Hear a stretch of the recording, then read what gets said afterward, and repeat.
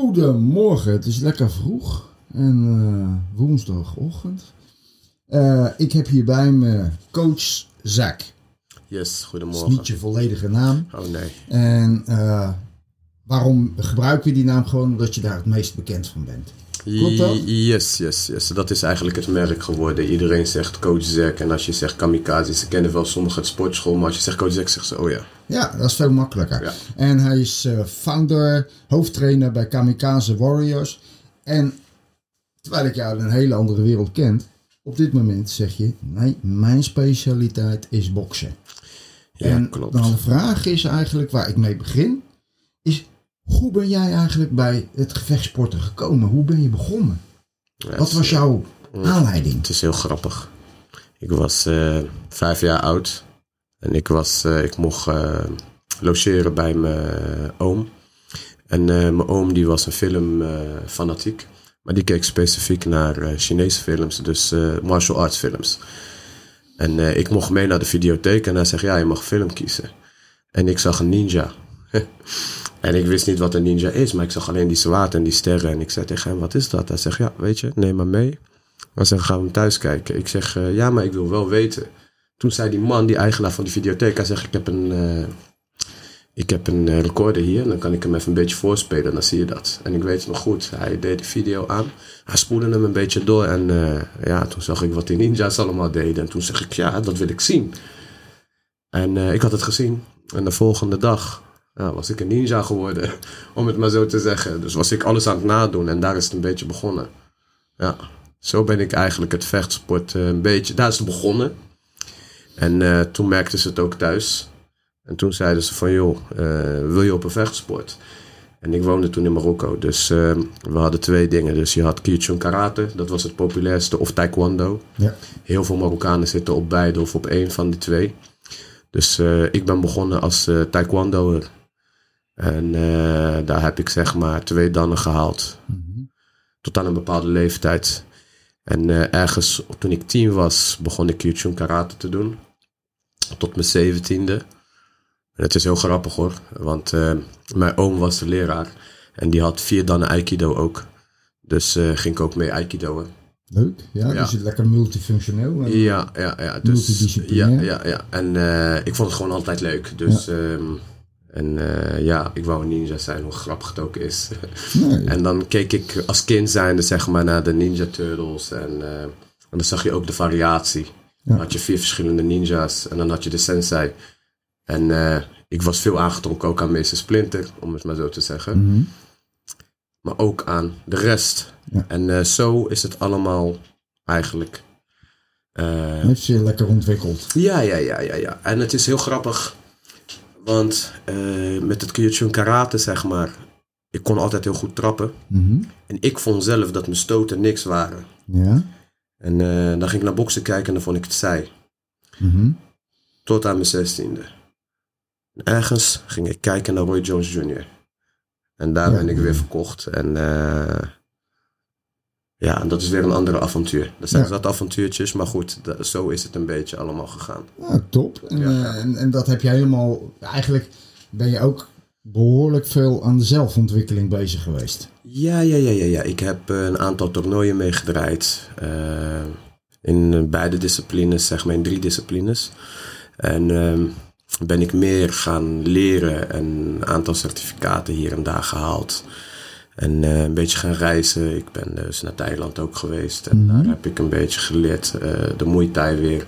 En de ellebogen gebruiken. En omdat ik toch lenig was, kon ik makkelijke dingen aanpakken. Ja. Het enigste wat ik moeilijk vond, zijn de low kicks in het begin. Ja, omdat ik kom van een taekwondo of van een Kiyochun Karate. En wij mochten nooit in het Kiyochun zeg maar low kicks geven. Het was allemaal boven. That's it. Dat vond ik interessant. En ja, de Muay Thai. En dat vind ik nog steeds heel mooi. Mm-hmm. Alleen, het is, iedereen heeft een visie over een bepaalde sport. Daar heb ik toch ergens een keuze gemaakt. Ja. En dat is heel langzamerhand. En toen op een bepaald moment kwam je naar Nederland toe. En toen maakte je kennis met het... 2003. Kijk, ik ben hier geboren. Westeinde. Ja. En toen ik dus 5 was ik naar Marokko gegaan. Ja, en ben ik daar gebleven, mijn studie afgemaakt en terug naar Nederland. 2003. En Het is heel grappig hoor. Ik liep langs Brouwersgracht hier zo. Ja. Harry Howard. Bij Howard, ja. Ja, en toen ben ik daar naar binnen gegaan. Heb ik zo gekeken. En ik dacht zo, ik wil eigenlijk wel boksen. En de volgende dag liep ik bij Christelijn daar zo. Mm-hmm. En zag ik het en dat was dichtbij mij. Ja. Alleen ik had geen handschoenen. En toen dacht ik, weet je wat? Ik ga gewoon naar binnen lopen en ik ga me inschrijven. Om te proberen. Ja, dan ben ik gewoon naar binnen gegaan.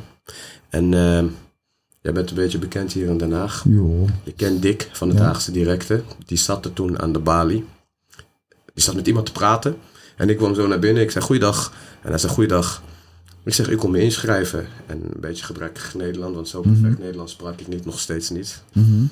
Nou. En het is wel veel beter door de jaren natuurlijk. Dus en ik zei, ik wil me inschrijven. En hij zegt, ja leuk, hier is het formulier. Hij zegt, heb je eerder gebokst? Dus ik zei tegen hem, nee. Hij zegt, oké. Hij zegt, we hebben wel een regel hier. Hij zegt, als je je inschrijft, moet je 3 rondjes met de kampioen. Dus ik keek hem zo aan en ik wou me niet laten kennen. Ik zei tegen hem, ja is goed, mag ik even dat papiertje afmaken? Hij zegt tegen mij, ja. Ik maak dat papiertje af en ik geef het aan hem. En hij doet hem zo in de la en hij zegt, wat zei hij nou? Ja, hij zegt, heb je al handschoenen gekocht? Dus ik zei tegen hem, nee. Ik zeg, kan ik die ook hier ook kopen? Hij zegt, ja, dan hadden ze van die Force One handschoenen eigenlijk goed van jou vandaag kwamen. Ja, dat weet ik. En toen zei hij tegen mij, ja, het kost zoveel. Nou, ik die handschoenen gekocht. En ik stond nog en hij stond met iemand te praten. Dus ik zei tegen hem, ik moest toch sparren? En hij begon te lachen heel hard. Want hij zei tegen mij, ik maakte maar een grapje met je. Hij zegt tegen mij, ik maakte maar een grapje, maar ik vind het wel heel knap van je. Ik zeg, ik wist niet wat ik moest doen. Want het is de eerste keer voor mij dat ik, zeg maar, in zo'n discipline naar binnen loop. Maar zeg maar, hij zegt, je bent niet bang. Ik zeg, hij heeft daar niks mee te maken. Ik zeg, ik dacht, ik hou hem gewoon aan de regels. En het was wel leuk. En zo is het weer begonnen hier in Nederland eigenlijk. En ben ik daar gebleven bij Haagse Directe. Ik denk tot 2010. Mm-hmm. 2010. Toen had ik een ongeluk gemaakt. Had ik een paar ribben gebroken. Ben ik even ertussenuit geweest. Ben ik weer teruggekomen. En vandaar is het avontuur weer wat breder geworden. Heb ik andere boxers ontmoet. Andere ex-profboxers. Wat oudere mensen ook in het game, zeg maar. En die hebben mij weer wat andere dingen geleerd. Ik ben een opleiding gaan volgen in Nieuwegein om instructeur te worden. Boksen? Ja. En toen heb ik iemand ontmoet. Die zei tegen me, joh, je moet naar het buitenland gaan. Daar is het ook veel leuker en veel breder. Mm-hmm. Engeland, Duitsland, België. En toen begon ik gewoon, net als hoe ik dus naar Thailand ben gegaan. Gewoon doen. Begon ik gewoon, ik spreek Frans vloeiend. Ja. Ik spreek Engels. Ik ben afgestudeerd Frans, Engels, Arabische literatuur. Dus voor mij het praten is nooit moeilijk, zeg maar, geweest. Ja. En een beetje brutaal in een positieve zin, hoor. Mm-hmm. En en zo ben ik eigenlijk overal naar binnen gelopen. En heb ik vrienden gemaakt. En met iedereen meegespart. Van beginners tot en met gevorderden, tot en met profs. Klappen gekregen, klappen gegeven. Nog steeds terugkomen. Het is het sport. Ik hou echt van het sport. Ik hou van de game, zeg maar. Nou, ik heb je eigenlijk in de afgelopen 5-6 jaar heb ik je onwijs zien groeien. Heb ik je heel, heel hard zien groeien. Van een beetje rommelen naar echt, nou ben je in de top van de professionele wereld ben je bezig. Ja. Internationaal aan alle kanten. Dat heb je wel allemaal zelf gedaan. Je hebt er hard voor gewerkt. Ja. Want ik moet zeggen, want nu geef je ook dan les in een sportschool, waar mede-eigenaar ben of mede-oprichter. Ja. Dat laten we even midden. Ja, inderdaad. En waar het met mij om gaat is dat ik zie die ongelooflijke focus die jij hebt op het steeds blijven ontwikkelen. Dat zie ik ook terug in de mensen die je begeleidt. Hoe ga je eigenlijk daarmee om? Wat is bij jou de focus van je trainingen? De focus van mijn trainingen. Kijk, het begint altijd bij jezelf, zeg maar. En zoals je net zei, je hebt me heel snel zien groeien. En dat zeggen ook andere mensen. En dat zijn mensen die mij wat langer kennen. En die zeiden altijd, Zack, waarom ga je niet iets doen? Waarom ga je dit niet doen? Mm-hmm. En ik zeg altijd, in een wedstrijd tussen een konijn en een schildpad, ben ik de schildpad. Ja. En dan begrepen ze het nooit. Mm-hmm. Nu begrijpen ze het een beetje. Ja. Want als je naar die anime kijkt altijd, Ja. de rabbit is altijd sneller. Maar de schildpad kwam toch altijd eerder, hoe dan ook. Maakt niet uit, het gebeurde toch. Ja. Dus ik nam gewoon mijn tijd. Eén, ik moet geduld hebben, heel veel geduld. Mm-hmm. Nou, dat heb je. Het is heel veel geduld. Ja, echt heel veel geduld. Het is net alsof iemand jou heel veel drukt. Mm-hmm. En jij moet dat druk gewoon tegen kunnen en ja, blijven staan. Passie. En kiezen met wie je werkt. Ja. Dat is heel belangrijk. Mm-hmm. Kiezen met wie je werkt. Kijk, ik zeg het nog een keer, met wie ik werk. Mm-hmm. Ik ben van niemand en niemand is van mij. Mm-hmm. Dat is hoe die jongens zeg maar met mij sterkere band hebben. Ja. Op het moment dat ik ze uitleg van hey, ik ben jouw baas niet. Mm-hmm. En jij bent ook niet mijn slaaf. Nee. Jij komt bij mij Mm-hmm. om iets te bereiken. Of je wilt ergens naartoe werken. Voor mij, wat zit er voor mij in? Mm-hmm. En wat zit er voor jou in? Wat verwacht jij van mij en wat verwacht ik van jou? Duidelijkheid dus. Juist, dat zijn bepaalde afspraken. Maar het blijft zakelijk. Mm-hmm. Want uiteindelijk, hij betaalt mij voor die service. Mm-hmm. En ik wil nooit gaten laten voor de andere persoon om te zeggen, maar ja, het was daar en daar was het niet goed en daar was het dit. Het kan nog steeds gebeuren, dus ik hou er wel rekening mee. Het gaat ook gebeuren hoor. Inderdaad, en het gebeurt ook. Ja. Het gebeurt ook, alleen ik hou van schaken, dat heb ik net niet gezegd. Dus ik ben wel altijd voorbereid voor het geval van dat, ga niet zeggen. Ja. Heb ik er dit klaar voor staan. Dus ik bestudeer ook. En als ik fout ben, zeg ik het ook. Ja. Zeg ik, het was mijn fout. Ja, hoe erg het ook is. Dat is ook iets schaken, want dan ben je pion kwijt. Juist, hoe erg het ook is. Dan heb ik liever een pion kwijt dan dat ik een toren of een loper kwijt ben. Precies. En als die jongen of die atleet, zeg maar, echt een goede atleet is, Ja. die begrijpt het en we gaan door. Ja. En dat is die professionalisering die ik bij jou dan echt zie. Van hoe je ook met die mensen omgaat. Het is die duidelijke, doelgerichte acties die je elke keer hebt. Ja. Dat is in onze regio toch ook wel vrij uniek. Klopt, want ik heb in de laatste paar jaar wat je zegt dat ik heel snel ben gegroeid. In het begin was het een beetje en op een gegeven moment begonnen hele goede jongens bij mij aan de deur te kloppen. Mm-hmm. Wat mij heeft zeg maar ook een beslissing laten nemen om in een kleinere groepje te gaan werken in plaats van een hele grote groep. Zodat ik de kwaliteit nog steeds hetzelfde hou. Mm-hmm. En dat unieke gedeelte dus unieker gaan maken door dit te doen zeg maar. Nog meer. Ja, nog meer doelgericht. En ik zeg ook elke atleet of elke bokser of elke vechter is anders dan de andere persoon. Ik geef een voorbeeld, een drukvechter. Die kan je niet achteruit leren gaan vechten. Je kan het wel. Dat doe je in een bepaalde oefeningen. Mm-hmm. Dat is alleen maar als basis, maar dat is niet zijn fundamentele kracht, zeg maar. Zijn kracht is naar voren. Dan gaan wij naar voren trainen. Ja. En dan gaan we natuurlijk ook zijn zwakheden trainen. Maar daar gaan we niet heel veel tijd aan besteden. En ik leer dit door middel van af en toe gesprekken met jou te voeren. Ja. Mensen net als jou. Dus ik zoek wijze mensen, meen ik echt. In mijn wereld zoals buiten mijn wereld. Je hebt tegenwoordig Instagram. Ja. Je kan coaches benaderen. Je moet alleen maar durven. Ja. Je moet alleen maar durven. Ja. En ik reis. En als ik reis en ik zie een bekende trainer. En iedereen is er omheen. Ik zeg niks. Ik blijf ver weg. Op het moment dat hij alleen is, loop ik wel even naar hem toe. En dan heb ik een vraag. Ja. En dan denk ik heel goed na wat ik hem ga vragen. Ja. En meestal klikt het ook. En dan kan ik achteraf nog altijd berichten. En dan gebeurt het andersom. Ja. En dan bellen ze me. Zeggen ze, Zack, hoe doe jij dit eigenlijk? Ja. En zo... Die interactie blijf je ontwikkelen. En je moet wel blijven leren. Ja. Dus ik zelf, ik moet constant blijven leren. En dat doe ik elke dag. Hoe gek het ook is, hoe moeilijk het ook is. Het lijkt moeilijk, waarom? Want je moet constant open blijven, zeg maar, voor nieuwe dingen. En de oude dingen. Want ik kom eigenlijk van het oude stempel eerst. Ja. En ik was iemand die, als ik mijn trainer zag buiten en ik was met een paar vrienden, zeg ik, hey, mijn trainer, en dan ga ik rustig lopen. Mm-hmm. En dan niet zeg maar zo bij de hand of wat dan ook. En wat er nu gebeurt. Ja, en wat er nu gebeurt. Dat vind ik nog steeds heel goed hoor. Dat ik het zo heb meegekregen. Alleen nu, hoe ik ga weer met mij, jongens, Of ik zeg het weer, mijn jongens, want ik zie ze echt als mijn vrienden, als mijn broertjes. Dan gaan we zo verder en zij zien mij ook zo. En dan zien we elkaar zeggen, hey, je weet toch, en dan maken we nog steeds bepaalde grappen. Maar vroeger was dat niet zo. Je kon niet heeën naar je trainer. Nee. En daar kom ik weer vandaan. Ja. En ik heb dat dus, zoals ik zei, met de jongens met wie ik intiem train. En dan krijg ik recreanten bijvoorbeeld. En die horen dat die jongens zo tegen mij praten. En dan willen ze ook. Ja. En dan zeg ik, hey, ik heb niet met jou geknikkerd, hè? Nee. En dan verander ik in die oude trainer van vroeger. Ja. Zeg maar, naar mijn trainer. Dus dat heb ik gelukkig dat ik dat heb meegekregen.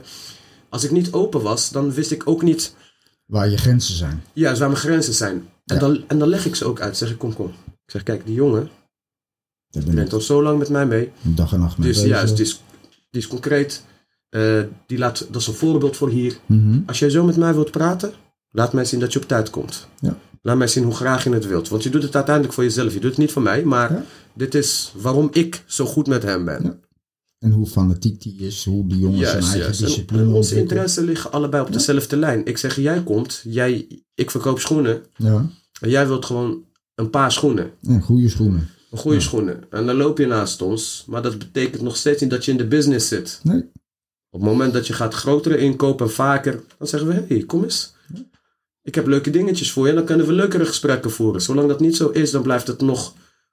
Op een afstand. Ja, is op een afstand en kort en zakelijker. Ja, en dat is ook... En dat is meer de verduidelijking voor de huidige jeugd. Hè, van de discipline die wij vroeger hadden. Want ook daar gold precies hetzelfde verhaal. Want in principe, wanneer jij heel close met de trainer kwam en je liet zien hoeveel inzet jij had. En dat was dus toen de tijd ook al. Dan kon je wat meer doen. Klopt. Maar die grenzen, die bleven. Ja, altijd. Altijd. En dat is dus het verstand. Tot nu toe. Ja. Tot nu toe. Ja, maar ik ben bijna 40 en als ik kijk, ik geef een ander voorbeeld. Je kent Richard Biegel van Haagse Directe.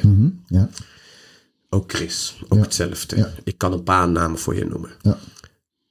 Toen ik naar Nederland kwam ik dus met de mentaliteit vanuit daar. Het oude training methodes en hoe je met trainers moet omgaan. Ik ben met Richard heel close geworden, zeg maar. Richard is echt mijn maatje, hoe we het zeggen, dan hier in Nederland. Maar ik heb nog steeds heel veel respect voor hem. Ja. Zoals voor Chris ook, hoor. Ja. Daar niet van. Dus ik zal nooit... Als ik ruzie heb, bijvoorbeeld. Ik geef gewoon een voorbeeld. Ruzie heb en ik ga schelden. En ik zie Richard of ik zie Chris. Ik zal me diep schamen. Hoe, weet ik niet. Maar dat zit er gewoon in. Ja. Hoe gek het ook klinkt. Ja. Maar dat was vroeger zo. Ja. Als onze trainer binnenkwam, iedereen was mondje dicht. Nu komt ze binnen, het is gewoon een markt. Ja. En dan moet ik schreeuwen, hey. Ja. En dan gaan ze allemaal, zeg ik, oké, zitten allemaal. Ja. Maar dat hoefde niet vroeger. Ja. Naar binnen, we wisten al gelijk hoe laat het was. Ja, maar dat is begonnen, die verandering, in de jaren 90. Want ik kwam uit Thailand. En in Thailand was het heel normaal. Iedereen babbelde, maar als de klok ging, hield iedereen zijn mond trainen. Ja. Bel was gewoon trainen. En toen kwam ik hier terug. En dat was in 1991. En toen begon wat ik dan noem, kippenfarm. En die begon. En dat is het moment geweest dat ik kwam binnen en iedereen die stond te kletsen. En ik klapte in mijn handen en ik moest op een bepaald moment gaan schreeuwen. En toen denk ik, dit gaat niet goed. En dat is wat er nu aan de hand is. En het is nog steeds niet veranderd. Nee. Maar dan kom ik eigenlijk op het volgende. Heb jij nog een toekomstvisie? Hè, want je bent nu redelijk op weg naar die absolute top. Hè? Want je zit nou op Europees niveau. Ja, inderdaad. Ik ben nog afgelopen week in Duitsland. Voordat ik met jou die afspraak had. Afgelopen weekend was ik in Duitsland. 2 weekenden terug was ik in België. In Engeland. Ik was in Engeland inderdaad een maand geleden. En 16 oktober sta ik op de Carré. Ben Bril Memorial. Ja. En we ook daar staan. Zo top van Nederland. Ja, absoluut. We staan gelijk aan de top van Nederland. En anderhalve maand daarachter ben ik weer in Engeland, inderdaad. Maar zijn er al visies naar nog verder? Ja. Mijn doel is echt naar Amerika gaan. Ja. Dat is mijn doel. Maar dat heb ik nooit gedeeld met de boxers. Nee. Nou ja, goed. Maar dat ligt toch ook aan de boxers die datzelfde doel zouden willen hebben. Ja. Alleen ik wil ze nooit dingen beloven of dingen gaan implementeren in het hoofd. Want dan gaan ze naar dingen werken. Ja. En ik wil altijd, als het me lukt, dan zeg ik, oké, jongens, ik heb partij, daar en daar en daar. Ja. Wie wilt meegaan? Ja. Of niet wie wilt meegaan? Ja. Ik heb een partij voor jou. Ja. En geloof mij, die zeggen geen nee hoor. Nee. Hey, maar... En het is niet zomaar Amerika, dus je kan zeggen Amerika, dan kan ik gewoon naar zo'n laagdrempelige dinges gaan draaien. Nee. Ik heb nu contact een beetje bij Matchroom, een beetje bij de WBC. Ja. Dus, en dat is voor mij veel belangrijker dat ik naar die stadiums ga, zeg maar. Ja, want in Amerika, echt als buitenlander, heb je het heel erg moeilijk. Ik weet het. Ik heb wel wat familieleden daar wonen, dus vrienden. Ja. Dus die vertellen me hoe en wat. Maar de contact, het netwerk is heel belangrijk. Ja, en die moet jij eerst leggen. Ja. En dat duurt een paar jaar. Ja, dat zeg ik nog gisteren tegen iemand. Ik zeg, het mag ook 10 jaar duren, 15 jaar duren. Dat interesseert me niet. Ik heb geleerd in het vechtsport. Quitters never win. No. Dus wat ik doe. Veel mensen zeggen, ja leuk Zack, je was bij die gala. Oh, je was daar in Engeland. Oh, je was daar. En zij denken, ik ben alleen met de bokser. Ik ben wel met de bokser daar. Mm-hmm. Maar zodra ik klaar ben van die wedstrijd. Die bokser is nog aan het omkleden en aan het uitrusten in de kleedkamer. En ik ga eruit en ik ga gelijk netwerken. Ja. Ik loop langs die tafel. Handjes schudden daar, handjes schudden daar. En wie ben jij? Oké, ik neem een visitekaartje van die. Oké, dat is een promotor daar. Dat is een manager van die. En zo bouw ik mijn lijnen op. Ja. En ik hou ook contact met deze mensen. En wat ik eigenlijk in dit gesprek ook heel belangrijk vind, om de kijkers en de mensen die luisteren te laten weten, is hoe ongelooflijk veel werk en belangrijk iemand is zoals jij, die dat allemaal rustig en gedegen opbouwt en dat eigenlijk de gevechters daarvan profiteren, van al die jaren inzet die jij eigenlijk aan het doen bent. Klopt. Nou kijk, ik moet nederig zijn. Die vechters, ik zeg altijd tegen die vechters dat zij toch meer doen dan mij. Mm-hmm.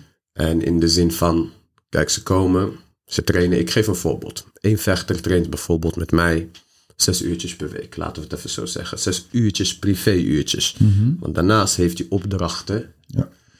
Wat hij daarnaast moet doen. Ik geef een voorbeeld. Ik heb vechters of boksers die trainen bijvoorbeeld als ze naar een wedstrijd toe 2 keer per dag. Of 3 keer per dag. Het hangt van de gewicht, hè. Ja. En als hij 2 keer per dag traint, hebben wij ook nog eens. Dus dat hij van die 2 keer, heeft hij 1 keer met mij, 1 keer zelf. 1 keer met mij, 1 keer zelf. Ja. 1 keer komt hij sparren.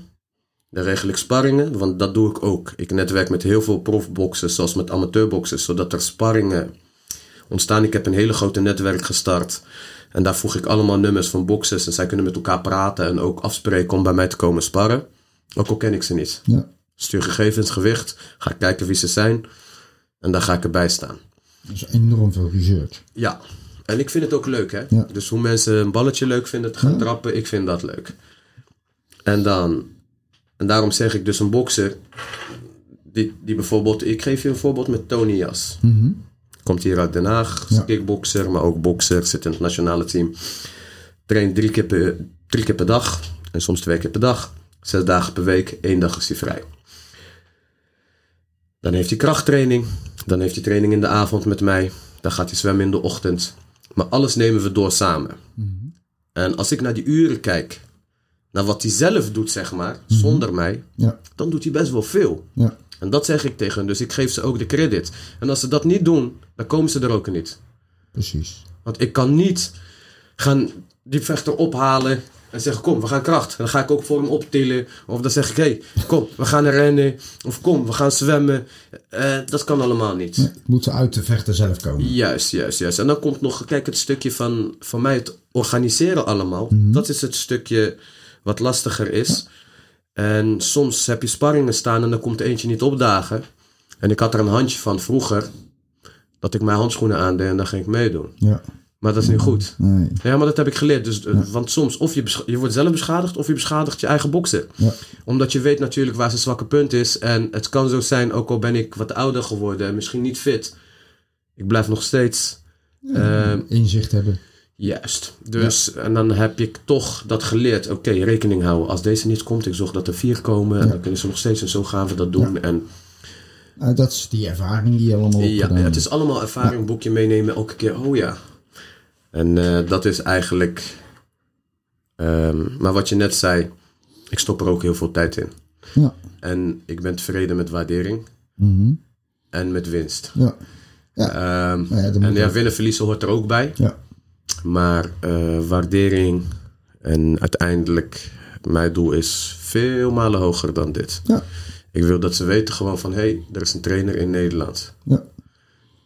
Uit China, uit Japan, maakt mij niet uit eigenlijk van waar vandaan, maar ik wil gewoon door de hele wereld heen gaan. Ja, en dan we moeten het afronden, want we kunnen nog uren kletsen. Oh, absoluut. Maar ik denk dat we aan jou een aanwinst hebben in Den Haag. Hè, vooral op het professionele boxers gebeuren. En ik wens je super veel succes. Dankjewel. En coach Zack, keep on moving. I will definitely. Jij ook bedankt. Okay.